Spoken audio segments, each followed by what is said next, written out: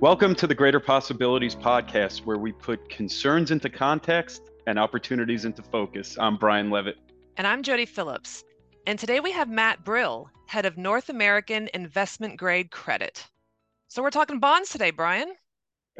Are you already hearing it, Jody? After last year, we're already hearing people call this a golden age for bonds. I have heard that. It's quite a welcome perspective after last year and the rough go that both stocks and bonds experienced together.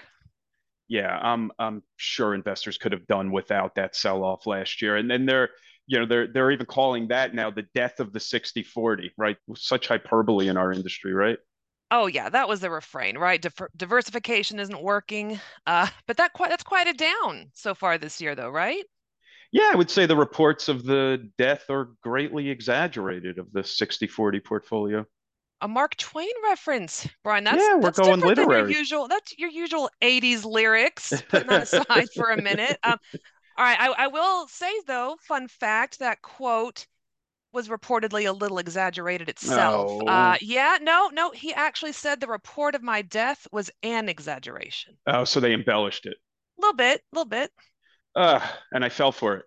You did, but that's all right. That's what I'm here for. I guess a sucker is born every minute, huh? Okay, so P.T. Barnum, another fun fact. There's no evidence he said that either, Brian. Oh God, Jody, I give I'm up. And sorry. I'm and this sorry. is this is what I get for having an editor as a co-host on That's the right. Greater That's right. Possibility You're Podcast. you're in charge of the numbers. I'm in charge of the words. That's Well, how we you split keep up me honest. the duties around here. Every quote I say was never said. Nope, not at all. But all right. Back to our topic, though. I could do this all day, but tell me, why could this be a golden age for bonds, Brian? Well, we'll have Matt talk to us about it, but yield for the first time in a long time certainly Yep. feels nice. I know my father appreciates it, and maybe even return opportunities, right? Total return opportunities if and when I'm going to say when interest rates go down, not if and when, but again, we'll ask Matt his opinion on that. Yeah, I mean, it feels like that's already started to happen, right? Yeah, well, certainly a bit.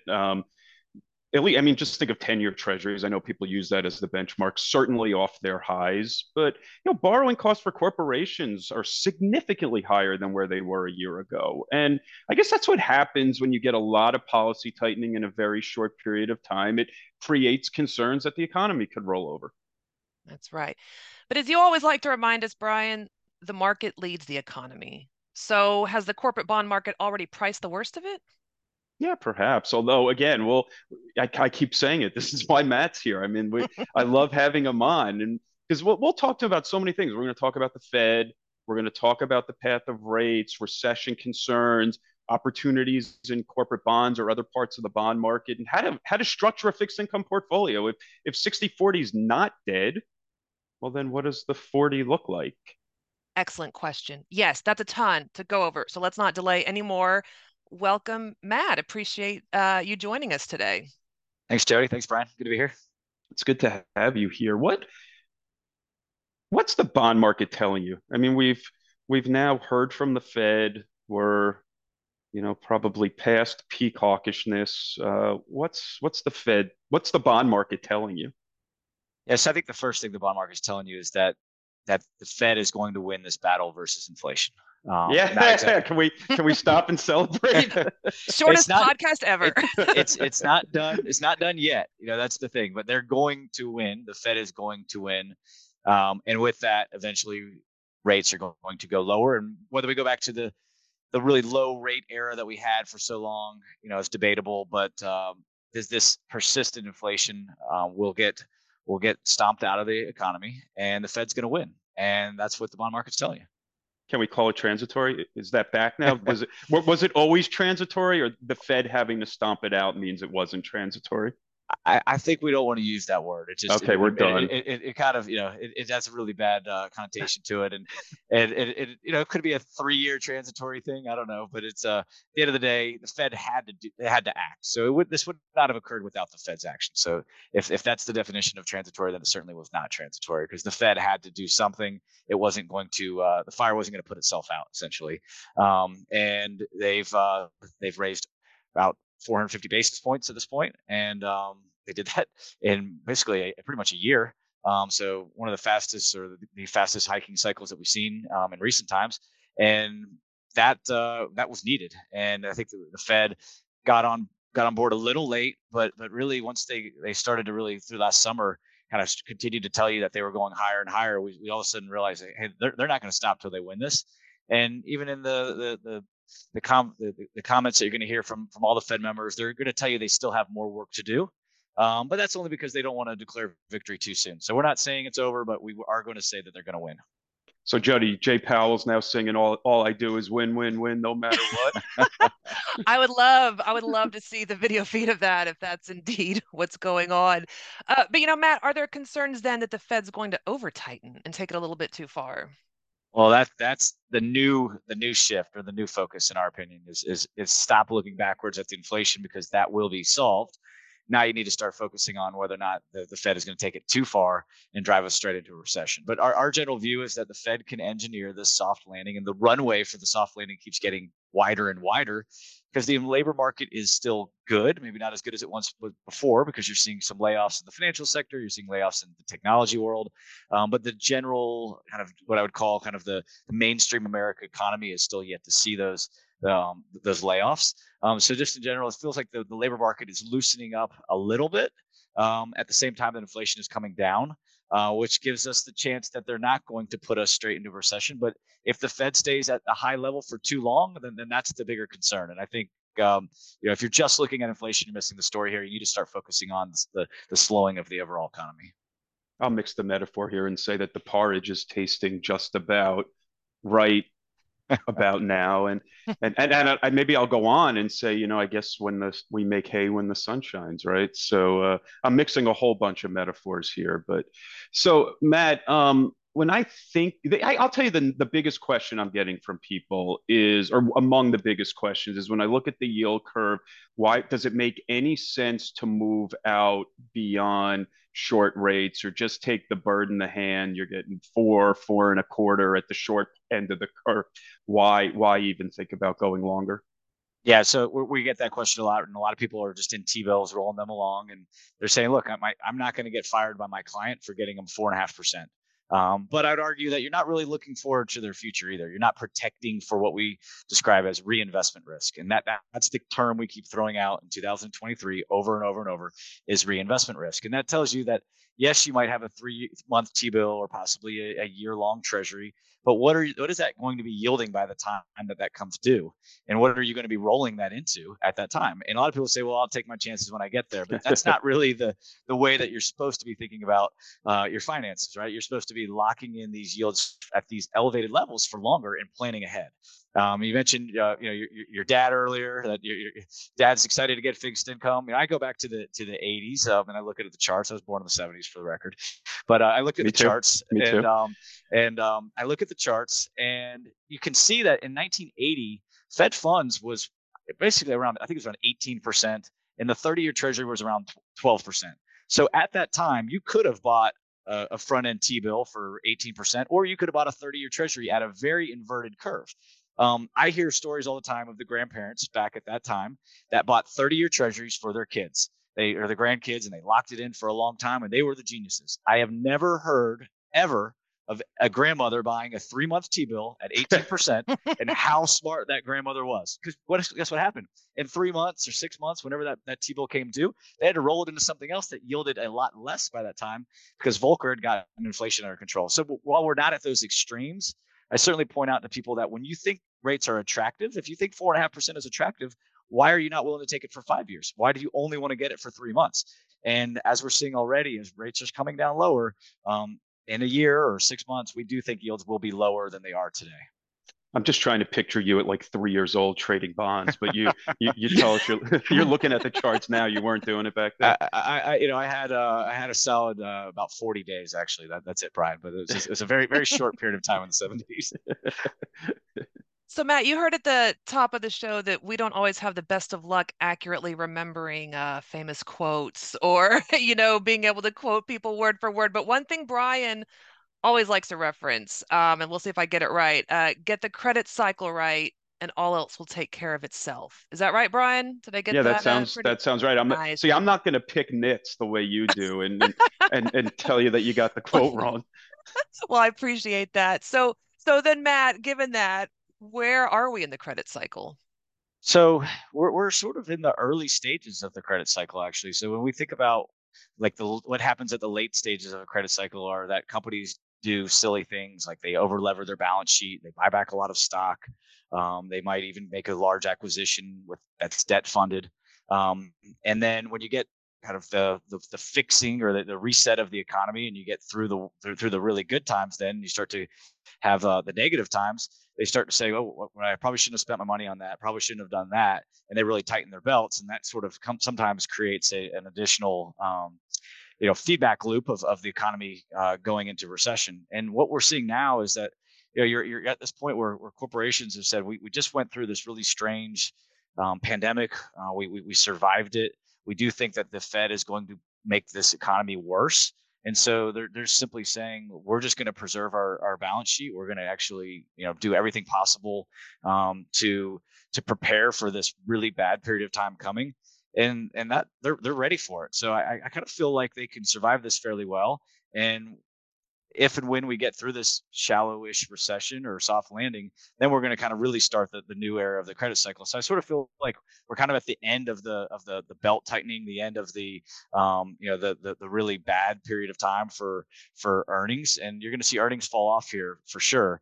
But I would just say that I don't see corporations doing silly things that they're notorious for doing at the end of the credit cycle. So it's a weird time for us right now. But the biggest point I'd like to make is that companies are not going to be surprised by a slowing economy. So they're prepared for it. This isn't like the pandemic that came out of nowhere that really could not have been forecasting. Corporations are all hearing that there's going to be a recession coming, and I would say this is the most forecasted recession that we've ever had. So if you're not ready for it as a corporation, you're not doing your job. So let's say we go into the shallow, as Lady Gaga might say, right? You said a shallow-ish recession. Has the credit market priced for that? If you're looking at a 5-6% in investment grade corporate, 8-9% in riskier credit, is that priced for a recession already? So when we just look at yields, it is. So if you look at yields, you're saying that these are elevated yields that are punitive to corporations, and you're getting paid to take on risk.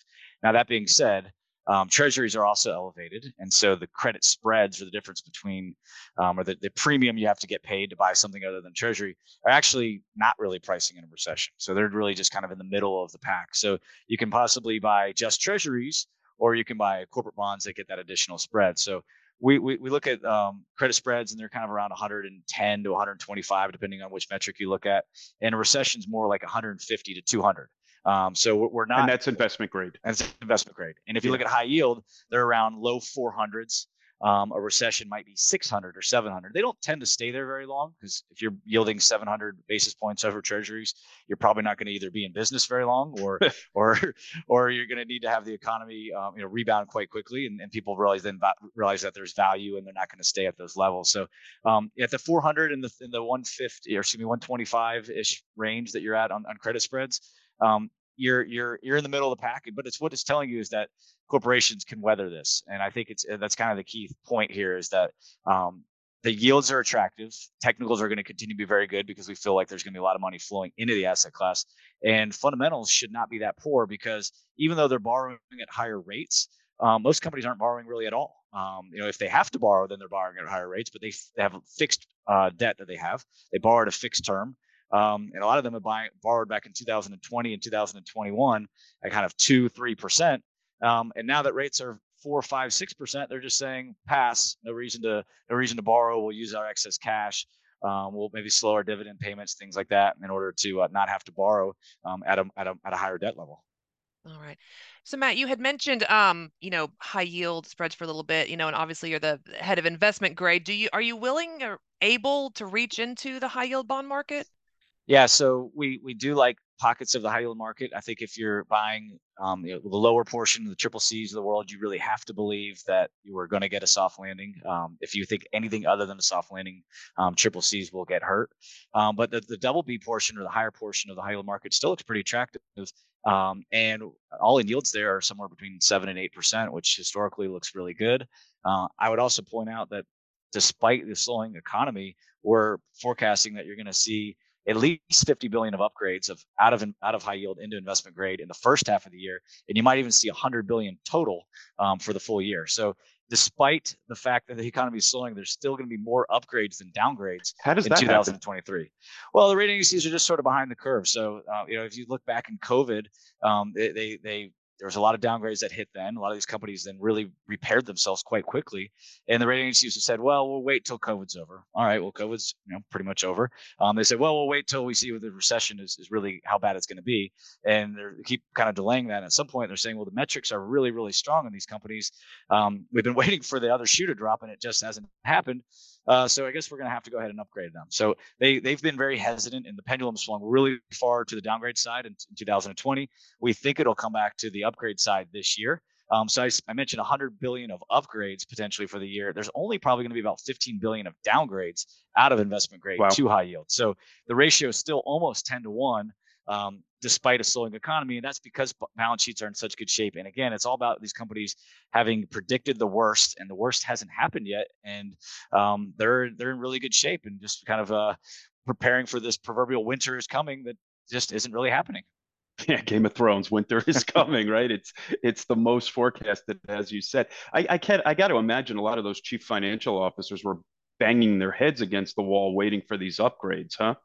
Yeah, it's costing them money to not have been upgraded yet. Anytime they still have to continue to borrow. The area that we found has really been the least kind of recognized by the rating agencies has been the energy space. There's a lot of energy companies that have really completely repaired their balance sheets. And back in 2020, we had WTI go negative for futures and things like that. But even on in a more normalized curve, it was still $40 a barrel versus now, 70, $80. And if you're even the service industry, if you got drilling coming back, there's a lot of areas within the energy space that are making a fair amount of money, and they've just continued to pay down debt this whole time too. So the focus on shareholders has not been there, and I think that's one of the key things as debt holders that we like. We don't like to just make money and pay it all out to the equity market, and the equity market has said, let's get our balance sheets fixed, particularly in the energy space. Let's get our balance sheets fixed first, and then you can start paying us back after that, because we just don't want to take any chances that you're going to be on the verge of bankruptcy like you were in 2020. And so the focus on cash flow has been to pay down debt, and the rating agencies are soon to follow with their upgrades, we believe. Well, let's talk about upgrades. I was planning to ask you, about potential default cycle and what that might look like. But I mean, is there anything you're keeping your eye on in regards to that? Yeah, so the consumer cyclicals are still a challenge. You've seen that there's certain portions of the retail spectrum that we would be concerned around. One of the things is that the high yield market had a issuance down about 80% in 2022 over 2021.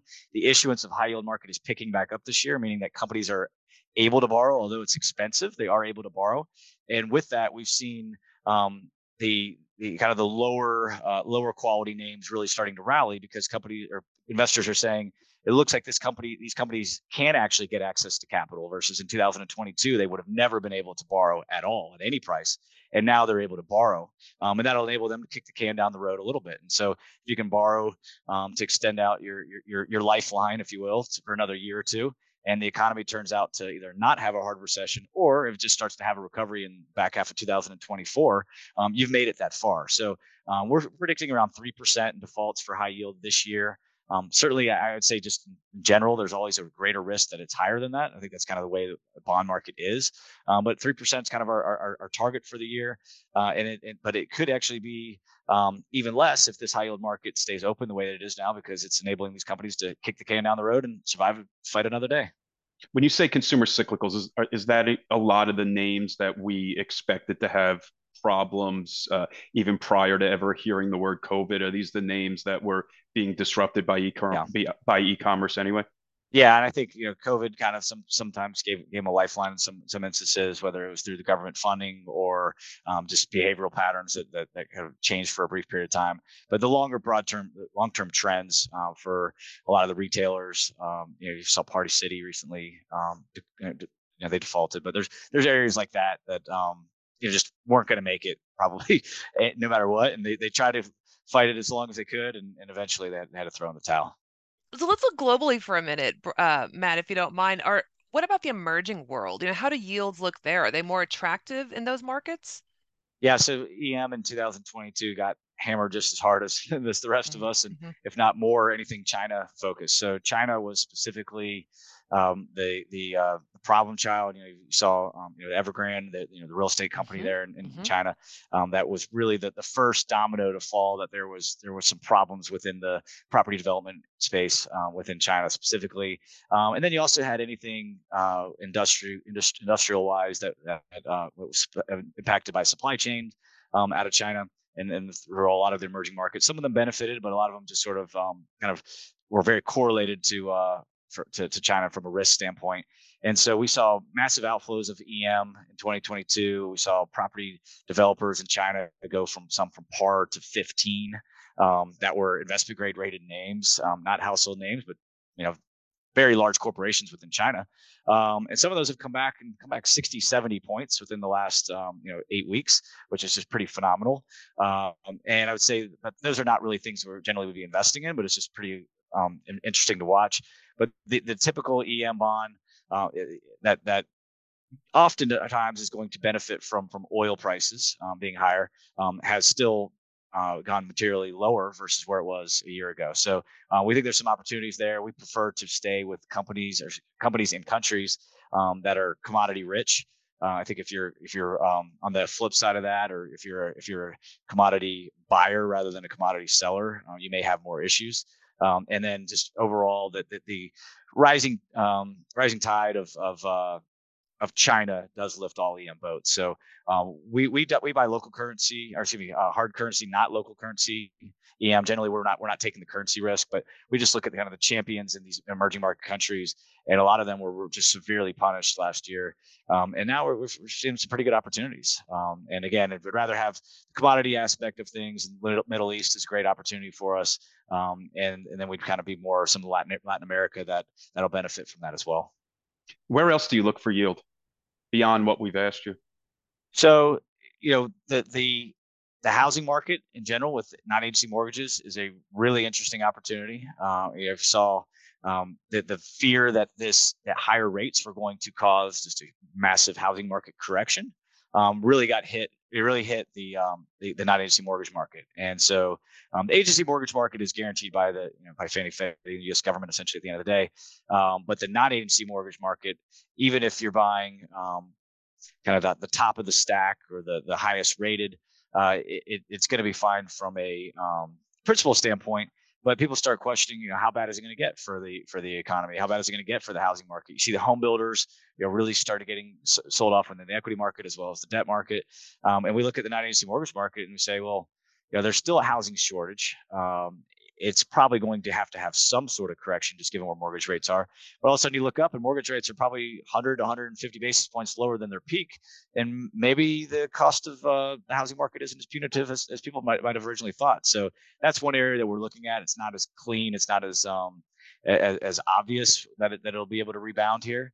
But I'd say overall that's one area that tends to lag and still has significant amount of yield. And if you believe that rates are keep going lower from here, it's going to be nothing but the wind at the back of the housing market. So Matt, kind of at the top of this episode too, we talked about the talk of the 60-40 portfolio. 60-40 is dead. That refrain has clearly, eased off a little bit compared to last year. But, in your mind, looking at that 40% and looking at how, investors might want to think about it, the role of bonds in their portfolio, what's your view of that bond allocation, and what do you think investors ought to be thinking about at this moment?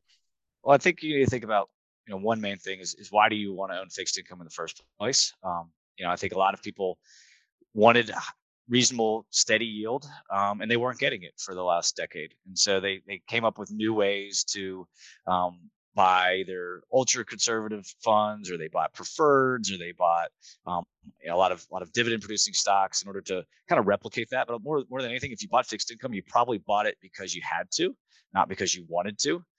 Maybe your company kind of forced it upon you and said you have to own 40%, figure out the way how, and you got to try to make that puzzle work. Now what we're finding is that investors are saying, I don't have to own it, or if I do, I still want to own it anyway. And how do I own more of it? And the pain last year was certainly was really tough. And so, why did you buy it? You bought it for yield. Well, yields got more, and then everybody sold. And so then now that things have stabilized and people have kind of had a little bit more time to think with a cooler head, they're looking at yields and they're saying, I haven't been able to buy bonds with these yields since, call it 2007, maybe very, for the peak of 2008 when everything really, really kind of fell apart. You got that from credit spreads, but for the most part, you haven't been able to buy it in a normal market since around 2007. And this looked pretty attractive. And so they're buying more. The technicals look really good. And we feel like at the end of the day, you should like bonds at this 4 to 5%. Now, are you going to be able to get back to that 6% that we saw in investment grade bonds very briefly in October? Probably not, but everybody says they want to buy more if they get there, which means you probably don't get a chance. But at the end of the day, we feel like you're getting a stable cash flow. You're going to not have to go through what you went through in 2022, which was really, in our opinion, once in a lifetime correction, which is really, really painful. But the adjustment that happened from it provided a lot of attractive yields. It's just a unique pandemic cycle, and we're finding our way out of it, right? Back to maybe some normal equilibrium. Is that how you're thinking about it? That's right. And it's not, you're still arguably being distorted by the Federal Reserve, but in the opposite way, meaning that the Fed is doing quantitative tightening. They're selling bonds. A normal market where the Fed is not intervening in any capacity. I think looking at yields at 4.5%, 5% would look attractive. And so when we get to that point, we think that people have been really kind of fed up with the Fed distorting their bond portfolio. They like that the Fed makes stocks go higher. They don't like it makes that their bond yields go lower. But the reason why stocks go higher is because there was no yield in bonds. The whole TINA market, right? So you had TINA for a number of years. There is no alternative. But now we're talking about TINA's sister, Terra, which is there are reasonable alternatives. So TINA is no longer around. Her sister Terra, her alternate personality, I guess, is back. Did you just coin that, or you're borrowing that from someone? I've heard Terra out there. I've also heard BAA, BAAs, 3 A's. Bonds are an alternative. So BAA or Terra. But I like Terra because Terra works better. Yeah. I might have to start using that and say it's mine. We all steal from each other anyway, right? I don't have a patent on it or any kind of trademark. So Jody, doesn't having Matt on make you feel so much better? It does. Clarity. It does. I mean, we've run through such a long list pretty quickly, right? Investment grade and high yield and emerging markets and mortgages. Is there anything that we didn't ask, Matt? I've got one. I've got good. one, Matt. Okay. So this debt ceiling thing we're going to have to grapple with at some point. Yep.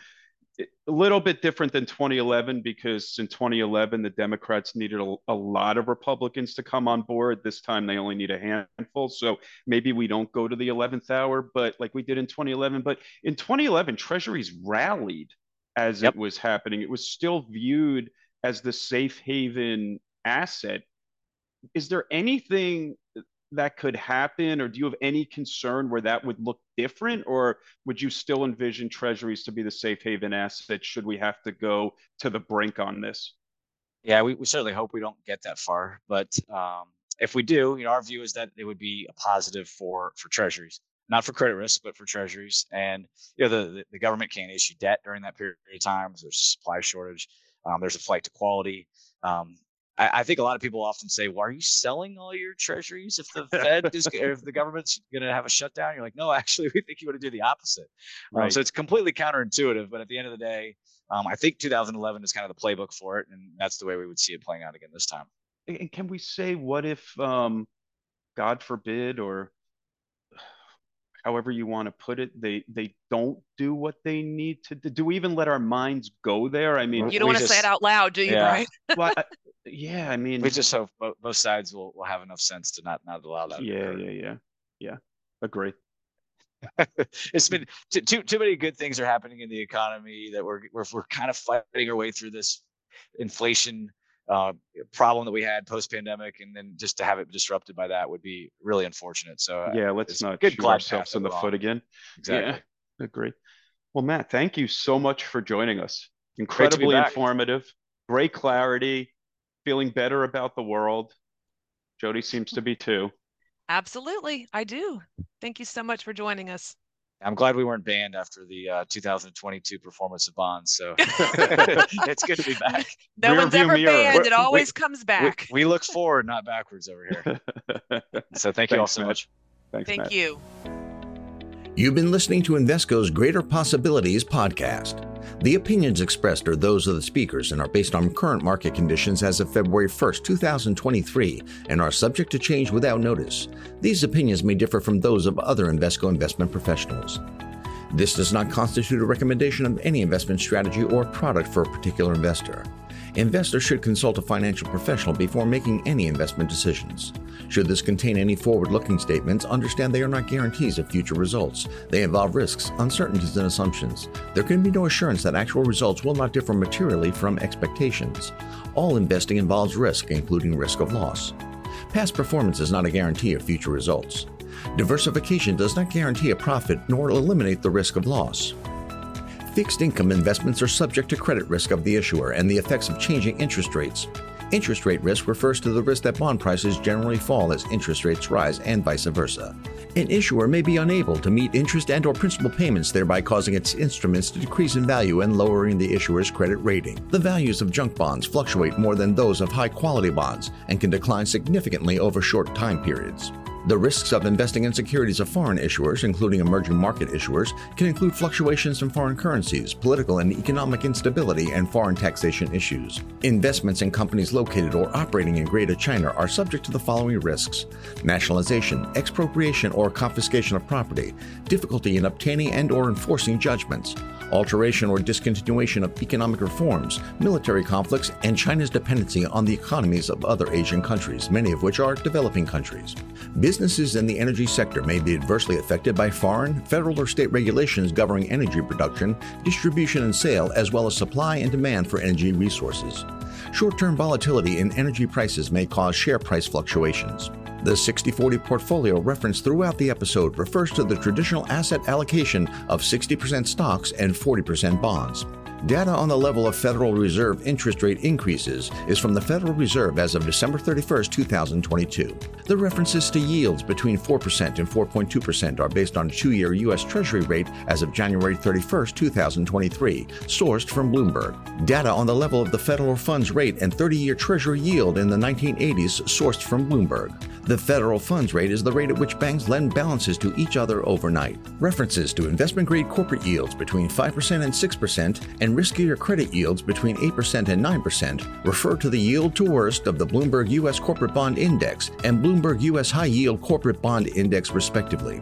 Source from Bloomberg as of January 31st, 2023. The Bloomberg U.S. Corporate Bond Index measures the U.S. dollar-denominated investment-grade fixed-rate taxable corporate bond market. The Bloomberg U.S. High Yield Corporate Bond Index measures the U.S. dollar-denominated high-yield fixed-rate corporate bond market. Yield to worst is the lowest potential yield an investor can receive on a bond without the issuer actually defaulting. References to credit spreads for corporate bonds and high-yield bonds sourced from Bloomberg as of January 31st, 2023, based on the option-adjusted spread of the Bloomberg U.S. Corporate Bond Index and the Bloomberg U.S. High Yield Corporate Bond Index, respectively.